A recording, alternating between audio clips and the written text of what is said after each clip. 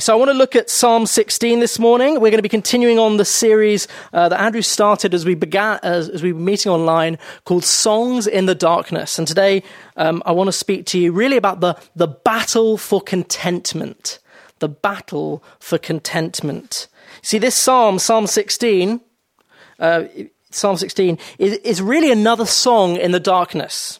David is facing trouble. In fact, the first verse, he talks about, "Preserve me, O God, for in you I take refuge." He's longing for security and safety. And yet the psalm is full of declarations of joy. He says, "I have a beautiful inheritance. My heart is glad and my whole being rejoices." And really what he's doing is modeling for us what it looks like to have contentment in suffering, a contentment despite the storms of life. He's modeling it for us, but also I think he gives us some really good keys for how we find contentment in the midst of a crisis. Let me read to you the psalm. It's Psalm 16. "Preserve me, O God, for in you I take refuge. I say to the Lord, you are my Lord. I have no good apart from you. As for the saints in the land, they are the excellent ones, in whom is all my delight. The sorrows of those who run after another god shall multiply. Their drink offerings of blood I will not pour out, or their names on my lips. The Lord is my chosen cup and my chosen portion and my cup. You hold my lot. The lines have fallen for me in pleasant places. Indeed, I have a beautiful inheritance. I bless the Lord who gives me counsel in the night. Also my heart instructs me. I have set the Lord always before me, because he is at my right hand. I shall not be shaken. Therefore my heart is glad and my whole being rejoices. My flesh also dwells secure. For you will not abandon my soul to Sheol, or let your Holy One see corruption. You make known to me the path of life. In your presence there is fullness of joy. At your right hand are pleasures forevermore." Really, I want to start by suggesting to you that this battle for contentment that this psalm speaks to is really the challenge of the moment. I think about some of you experiencing the frustrations of lockdown, of not being able to see your family and friends, of not being able to eat or drink what you want, of losing quite a lot of your freedom. And for some of us, we found that really hard. I mean, I may just be speaking personally, but we recognize through this time of lockdown how much we're addicted to the kind of pleasures of 21st century life. The great question is, how will we find contentment when the most precious things in our lives have been stripped away? Some of you are experiencing genuine suffering. Think about those of you who are experiencing financial loss. Maybe some of you already know that your contract won't be renewed, or maybe you're aware of the kind of impending financial crisis and therefore wondering about your own job and your own financial livelihood. Of course, some of you are facing the loss of a loved one. There is much genuine suffering being felt by our nation. And when you're going through suffering, the real question isn't why God. Often when you think about suffering, you think the question we want to ask is, why is this happening to me? Actually, the real question of suffering is how. How will you endure through the crisis? How will you have the resilience and the faith to continue? And that's what this psalm is speaking to. And of course, many of us are probably the third and greatest enemy to our contentment is that many of us are affected by the news of suffering and death around us. Death hangs over our culture like a spectre right now, as each day we hear news stories of death tolls, of each one of those lives lost represents a family who are grieving, and it affects all of us. If anything, it's an uncomfortable reminder of our fragility as human beings. And this psalm speaks specifically, it really answers the question, how can we have peace in view of the great enemy that is death? It gives us the great antidote to the fear of death that is surrounding us at the moment. And really, I think this kind of contentment, this resilience, this ability to retain some level of joy in amidst all the struggles is really the defining mark of the Christian. In Philippians 2, Paul describes it like this. He says, "Not that I'm speaking of being in need, for I have learned in whatever situation I am to be content. I know how to be brought low. I know how to abound. In any and every circumstance, I have learned the secret of facing plenty and hunger, abundance and need." He's describing the ability to weather any storm that comes against you. He's learned how to be happy in every circumstance. Because of his relationship with Christ, he has an unshakability, a joy that cannot be taken from him. And in fact, whether you're a Christian or not, I think this is really a really important question for life. It extends way beyond this crisis. It says, how will you find a freedom not to be mastered by your circumstances? How will you find a way not to be controlled by the ups and downs of life, by the different situations that you find yourself in? Or indeed, how will you find a way not to be controlled by the anxiety of what might happen to you in the future? This crisis, if anything, is a reminder that suffering is an inevitable part of life. One writer put it like this: suffering will ruin your life unless you learn how to deal with it. Whether we like it or not, we recognize that suffering is an inevitability of the human experience. We need to learn how to find contentment in suffering. And this psalm really gives us three big keys to how to find a kind of robust, resilient contentment in the face of anything that life throws against us. It gives us three big ideas. One, don't run after your idols. Two, treasure Christ above all things. And three, find a hope, or find the hope beyond death. I want to take you through each of these then. First of all, don't run after idols. Don't chase false gods. This psalm begins with really a declaration of exclusive loyalty to God. In verse 2, he says, "You are my Lord. I have no good apart from you." Effectively saying, only you are my comfort in suffering. And this is precisely the essence of David's warning to us. In verse 4, he says, "The sorrows of those who run after another god shall multiply." His warning it to you is, if you run after other gods, if you worship other things apart from God, or if you put other things above God, then actually that's no recipe for contentment. Your sorrows will multiply. You'll be unhappier. Of course, he's not just describing religion. If one writer put it like this, the human heart is an idol factory. Essentially saying we're all worshippers, whether we're religious or not. To worship something really is to say, this is the ultimate thing of my life. This is the thing that I value most. This is essential for my happiness. It might be career success. You dream about it. It becomes, your worst nightmare is the idea of not being successful, of losing your job. It becomes the dominating desire of your life. Whether you realize it or not, it's a good thing, but you've actually turned from just taking a good thing and actually now you're worshipping it. Your workplace, which probably is your desk at home right now, is your place of worship. Or a romantic relationship. You think, I need to find that one person. The prospect of being without someone isn't just an uncomfortable idea to you, it's unthinkable. It becomes your primary desire, and life becomes impossible without the prospect of being with someone. Actually, without realizing it, you've started to worship the idea of being in a relationship. The reality of the human heart is that we're forever building idols. We're ever taking good things and making mini gods, and as David talks about here, running after them, pursuing them. But David's point is simply, if you worship these things, if you build your life about anything else that isn't God, actually that's a recipe for disaster. That will not bring you the contentment that you need. It will only lead to disappointment. And really what I'm speaking about here is that the fact that the crisis has revealed something of the fragility and even the kind of insufficiency of our idols. I think this is exactly what we're seeing. We're seeing that as our society is shaken, the very things that our culture has worshipped and run after, has pursued, are much more fragile than we realized. Something of a wake-up call, really, in a way, for our society. That in a moment, everything that you count precious can be taken away from you. You could spend your whole life pursuing your career as your ultimate ambition. You could sacrifice your friendships, your family time, your free time, all about that goal. But then in an instant, a financial crisis hits and you lose your job and you can't find another one because lots of people have lost their jobs. The whole economy is affected. If you've made this your ultimate, if this made this your driving, abiding purpose in life, you'll be crushed. It will feel like your life is destroyed. And because we know that the things that we worship are fragile, the things that we run after can be taken from us at any moment, it means actually rather than being a source of joy, actually there's a sense of insecurity in that they create deep anxiety in us as we fear their loss. think this crisis also revealed the way that our idols can't save us. This kind of reveals something of a false sense of security that they give us.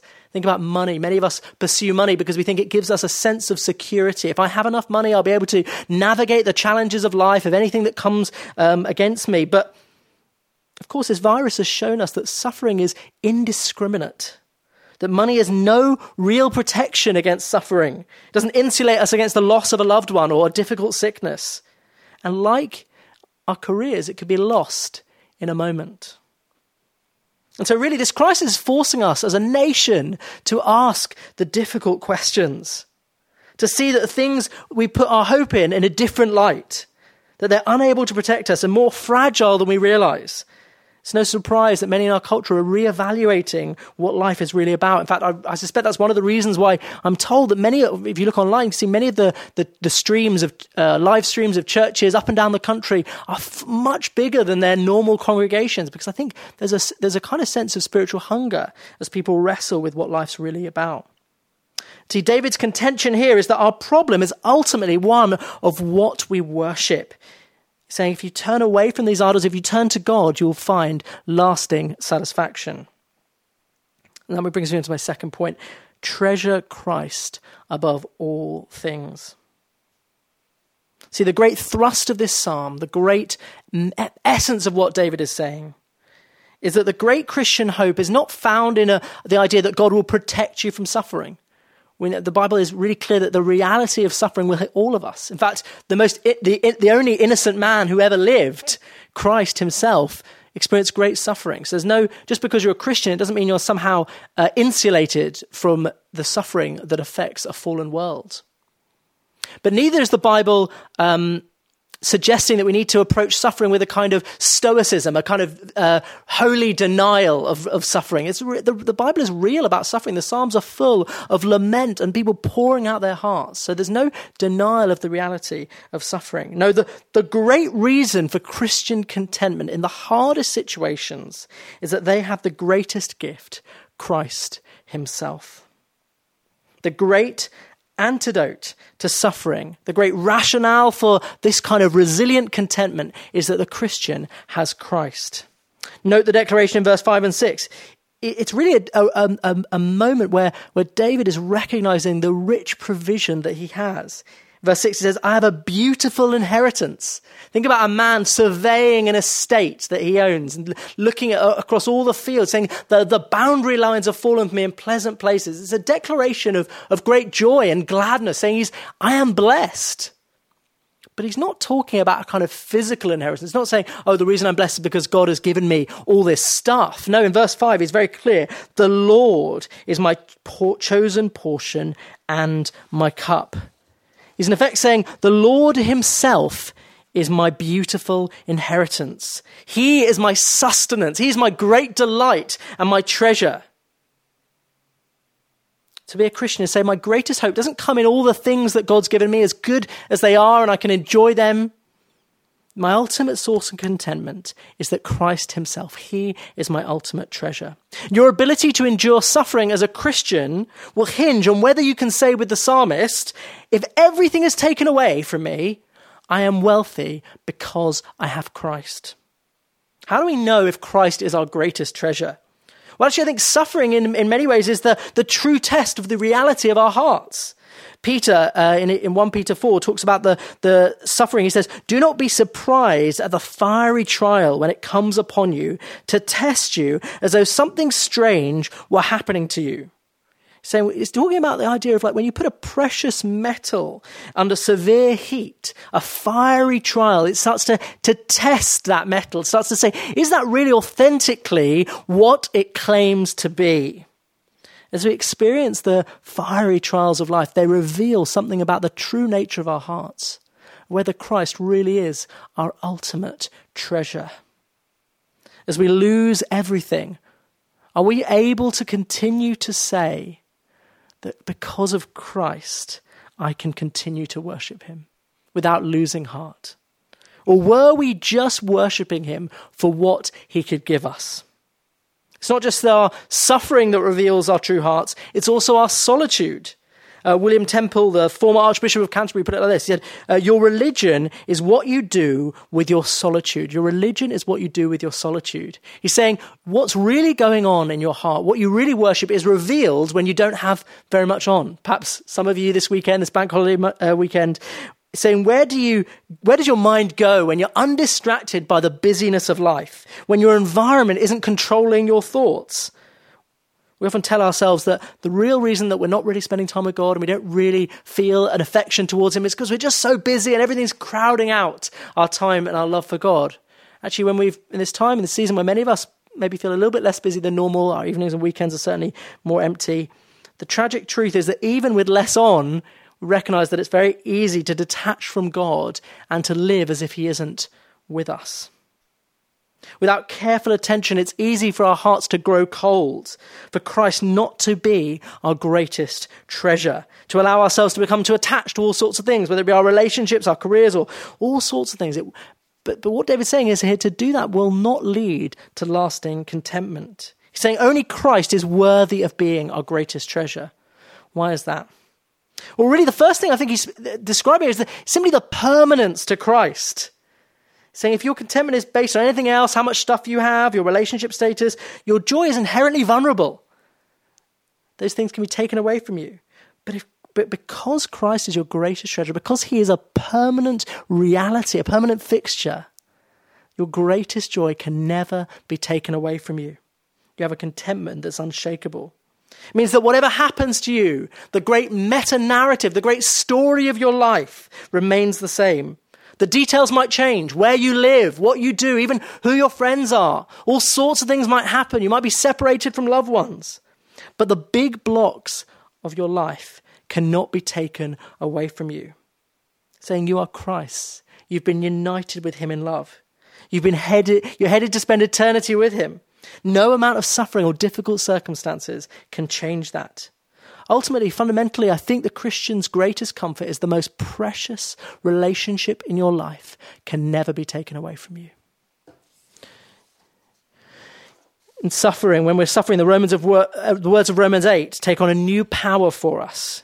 He says this, who shall separate us from the love of Christ? Shall tribulation or distress or persecution or famine or nakedness or danger or sword? And of course, for the readers of those verses, the members of the Roman church, these were reality. These were real prospects. They could have faced persecution. They would have experienced much distress. They were living life on the edge. He says, no, in all these things, we are more than conquerors through him who loved us. He's saying no amount of suffering can separate us from the love of Christ. Of course, you've got to see that at the very center of the Easter events that we're celebrating this weekend is the love of Christ. Because of his great love for us, Christ was willing to surrender his life on the cross. The cross is the ultimate confirmation, whatever you're experiencing, whatever, maybe you feel isolated or fragile or whatever, there's the ultimate grounds by which you know that Christ loves you is because of his willingness to die for you on the cross. But it's not just the love of Christ, not just the permanence of Christ, it's also the presence of Christ. Note how David describes in verse 8, because he is at my right hand, I shall not be shaken. He's describing an intimacy with God. Think about what it means to be at your right hand. It's the knowledge that Christ is with us by his Spirit that sustains us through all trials. Isaiah 43, God is speaking to his people when he says this, when you pass through the waters, I will be with you. And when you pass through the rivers, they will not sweep over you. When you walk through the fire, you will not be burned. The flames will not set you ablaze. For I am the Lord your God, the Holy One of Israel, your Saviour. Do not be afraid, for I am with you. The promise is not that he will remove us from suffering, but that he will be with us in the hardest times. Note that because God is with them, they'll walk through the fire, but the blaze will not affect them, will not touch them. He's saying they won't be destroyed by it. They won't be poisoned by the suffering. They won't allow bitterness to turn and to change their hearts because they know that the Lord is with them. He's not abandoned them. Think about the way a small child brings the thing that will bring a greatest comfort to a small child undoubtedly is the closeness of their mother as they go through any kind of trial or whatever, they go to get their injections or any kind of suffering, what they need most is the presence of their mother with them. It's the same as Christians. The thing that brings us greatest comfort is the presence of our Father with us, the presence of the Spirit with us, which we take by faith. We know that the Holy Spirit has come to dwell in us as we follow Christ, as we believe in him, that we know the presence of God with us. The Christian gospel is unique. It says we worship a God who Isaiah describes as acquainted with grief. He knows suffering. He's lived it. Christ is not surprised by suffering. He underwent the greatest suffering by his death on the cross. Now he's present with us by his Spirit in our suffering, whether we feel it or not. It doesn't minimize the reality of pain and suffering, but it makes it bearable, makes it survivable. But there's nothing passive about this. You've got to hear that what David is saying here is put Christ at your right hand. Saying, verse 8, I have set the Lord always before me. I have set the Lord before me. Saying, because the Lord is our greatest comfort, your first priority is that he become the dominating influence in your life. It's pointless just to simply note that Christ is the greatest comfort in suffering and to recognize it on a theoretical level. Actually, what David is calling us to is that the Lord become a kind of all-encompassing reality for us at the moment. Note how David describes how his heart instructs him through the night. He saturated himself in God's truth so that even at night, even as he's falling asleep, even as the anxious thoughts, many of us know that experience as we're going to sleep, the anxiety assails us, our head is spinning, maybe anxiety about loved ones, the future, no one knows the future. It's natural to feel anxious at this time in some way. But even as he's falling asleep, he's able to repeat the truth of who God is to his heart, that the Lord is his greatest comfort through suffering. And I think the great enemy that we're facing at this time actually is digital distraction. Obviously, we're grateful for the gift of technology. It's why you can see me at the moment.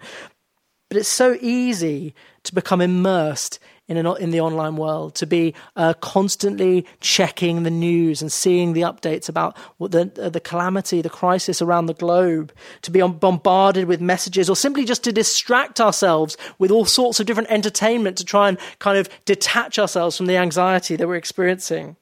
And the great truth is that what you feed yourself will be the thing that shapes your reality.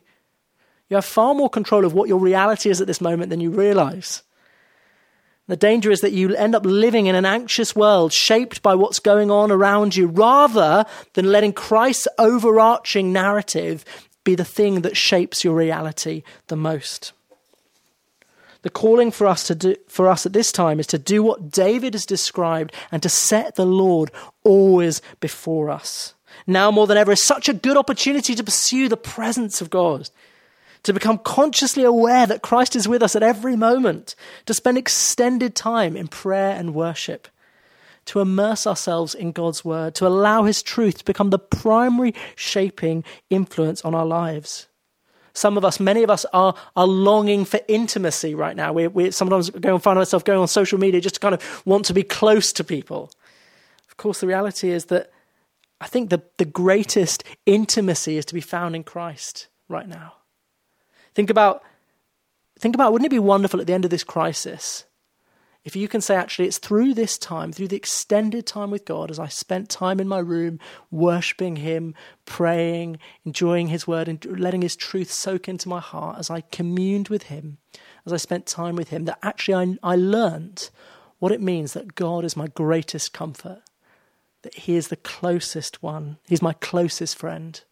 Wouldn't that be an incredible legacy from this time at home if we can learn that together? So this is an opportunity, but this is the calling of the Christian life. Always to ask yourself, are there things that I'm attaching myself to, things that I'm running after?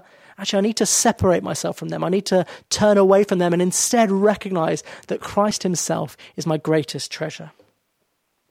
But I want to bring you to the final point. Really, this is the crescendo of this psalm. Because really what he's saying is, the ultimate basis for his contentment is that he has a hope beyond death. If we want to really have a robust contentment, we need to find a contentment that is able to deal with the reality of death. It's possible to come up with all sorts of ways to navigate the day-to-day suffering of life, everyday frustrations and challenges, but that doesn't really deal with this great problem, the great enemy of death. First of all, we recognize that death is a grim reality. It's a horrendous tragedy. That you will lose loved ones in this life, but more than that everything you count precious, your relationships, the things that you set your hand to, your family, the experiences that enrich your life will come to an end one day. But one day, the thing that we count most precious, I suspect life itself, will leave our bodies. I think this is why the coronavirus has been so painful, because we come face to face with the reality of our own mortality. It's a shock to the system because I think our culture is, for many years, I suspect maybe all of us who are born kind of post-war generation, we've been relatively distant from death. We've been actively engaging what one writer called the denial of death. Death felt far off and remote. Think about how people who died were always in hospitals or on care homes, that many of us have never even seen a dead body. Death was something that happened to other people. For the young particularly, it felt like just something completely off in the distance, irrelevant to our lives now. Coronavirus has punctured our hope. It's reminded us of the fragility of life. The psalmist puts it like this in Psalm 103. Our days on earth are like grass, like wildflowers. We bloom and die. The wind blows and we are gone, as though we had never been here. Our lives are more fleeting than we care to admit. And actually, I think our secular culture really has very little resources to deal with the reality of death.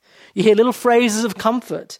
He's in a better place, or he's looking down on you. But really often, I don't think that's actually a very heartfelt belief. It's a kind of grasping for something because we cannot deal with the finality of death. Or sometimes the response is not a kind of attempt to comfort ourselves in that way, but really a rage and anger. Dylan Thomas, in his poem, Do Not Go Gentle Into That Good Night, says, rage, rage against the dying of the light. We're angry because there's something deeply wrong about death, but also because we recognize our impotence against death. And I think this is precisely what the psalmist is speaking to address. The great grounds of his joy, the basis for his declaration when he says, my heart is glad and my whole being rejoices, is the confidence that that death will not have the final word, that he will experience the joy of the Lord forever. Verse 10, he says, you will not abandon my soul to Sheol or let your Holy One see corruption. Sheol is death. So he's saying, and corruption, let my body be destroyed. He's saying, you will not allow me to be abandoned to death. You will not let my body be destroyed. Now, at first sight, you think this must be talking about the psalmist. He's talking in the first person. That's true at one level, but really the main meaning is that David, who is the king of Israel, is looking forward hundreds of years into the future, speaking about a future king of Israel, his bodily descendant. He's describing Christ, the true king of Israel, who would come after him. You see this when Peter, the Apostle Peter, is addressing the crowds in Jerusalem. It's about 40 days after Christ's death and resurrection, and he says this, brothers, I may say to you with confidence he's speaking about this psalm. He says, brothers, I may say to you with confidence about the patriarch David that he both died and was buried, and his tomb is with us to this day. He's saying, well, he can't be talking about himself because we know that David has died and buried. Being therefore a prophet and knowing that God had sworn with an oath to him that he would set one of his descendants on his throne, he foresaw and spoke about the resurrection of the Christ, that he was not abandoned to Hades, nor did his flesh see corruption. This Jesus God raised up, and of that we are all witnesses. So we know David is dead and buried. He can't be speaking about himself. saying he foresaw the great event at the center of the Christian faith, of Christ's resurrection, that David is prophetically describing the Holy One, the true Holy One, the only one who is truly holy, Christ himself, who is sinless, that though he would die, he would not be abandoned to death. His body would not be destroyed. Instead, 3 days later, he would rise again. And this is no vague, comforting idea from a kind of ethereal land. It's not an ahistorical account. He's talking about real events witnessed. He talks about it being attested to by witnesses. First of all, he's talking about the disciples, Peter and the disciples himself. It was witnessed also by hundreds of others. But really the great reality is that these disciples were transformed by what they saw in the risen Christ. They went from a fearful bunch hiding in a room, probably fearful of the fact that they would be, their leader had just been crucified, so maybe thinking about the consequences for themselves, maybe thinking about their own lives. They went from a fearful bunch, but they were transformed when they saw the risen Christ. They were turned instead to a bunch of men who were willing, despite their lack of education, despite their lack of social standing, to preach this Christ crucified and risen throughout the Roman Empire. Even in Jerusalem, the very place where Christ had been crucified, they were willing to go and preach his crucifixion and resurrection. How can you believe that, you might say? How can you believe in the resurrection? Well, actually, in a sense, it's its unlikelihood that gives it significance. Dead men don't rise. To rise, Christ cannot be a mere man. It's the ultimate vindication that Christ is God in the flesh. But we have good reason to believe it's true. There are a number of things that give me that confidence. First of all, the resurrection accounts have a ring of authenticity about them. They specifically detail that the first people to witness the resurrection were women. And that's exactly the opposite of what you would do if you were writing a fabricated account. At the time, a woman's testimony wasn't even recognized in a court of law.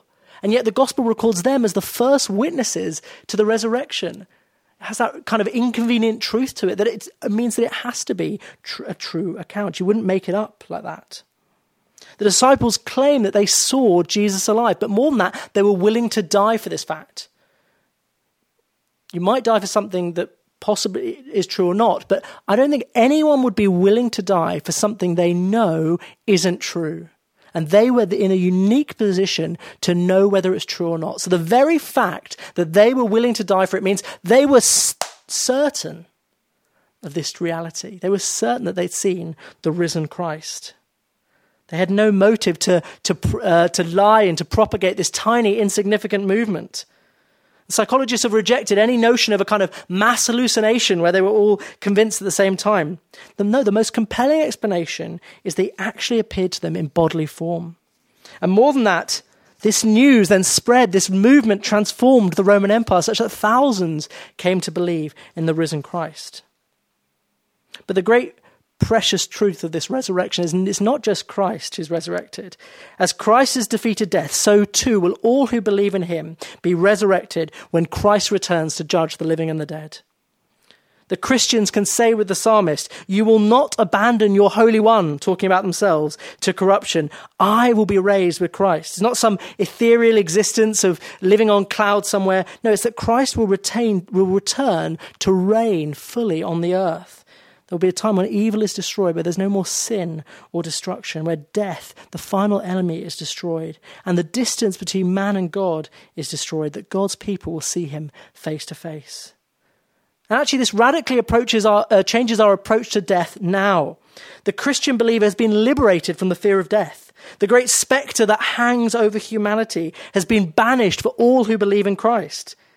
In Hebrews 2, it describes how Christ has not only destroyed death, but he will deliver all those through fear of death were subject to lifelong slavery, describing a kind of slavery of being controlled by the fear of death. And when we look hard enough, I think we can see this slavery in a number of ways. It's saying where we're controlled by this fear of the reality of death. Think about our modern health obsession, health anxiety, the fear of being sick, or obsession with maintaining our health. Actually, of course, physical exercise is no bad thing, but behind that health anxiety, behind that obsession with our bodies, I think is sometimes linked to a fear of death, a vain attempt to try and put off the inevitable. Sometimes you see this fear of death in a kind of ceaseless activity. We want to make our lives count. We know that we only live once, so we exhaust ourselves in a pursuit of accolades and achievements that will tell us that our short, brief time on this earth was worth it. Or even just that we're distracting ourselves from this great reality.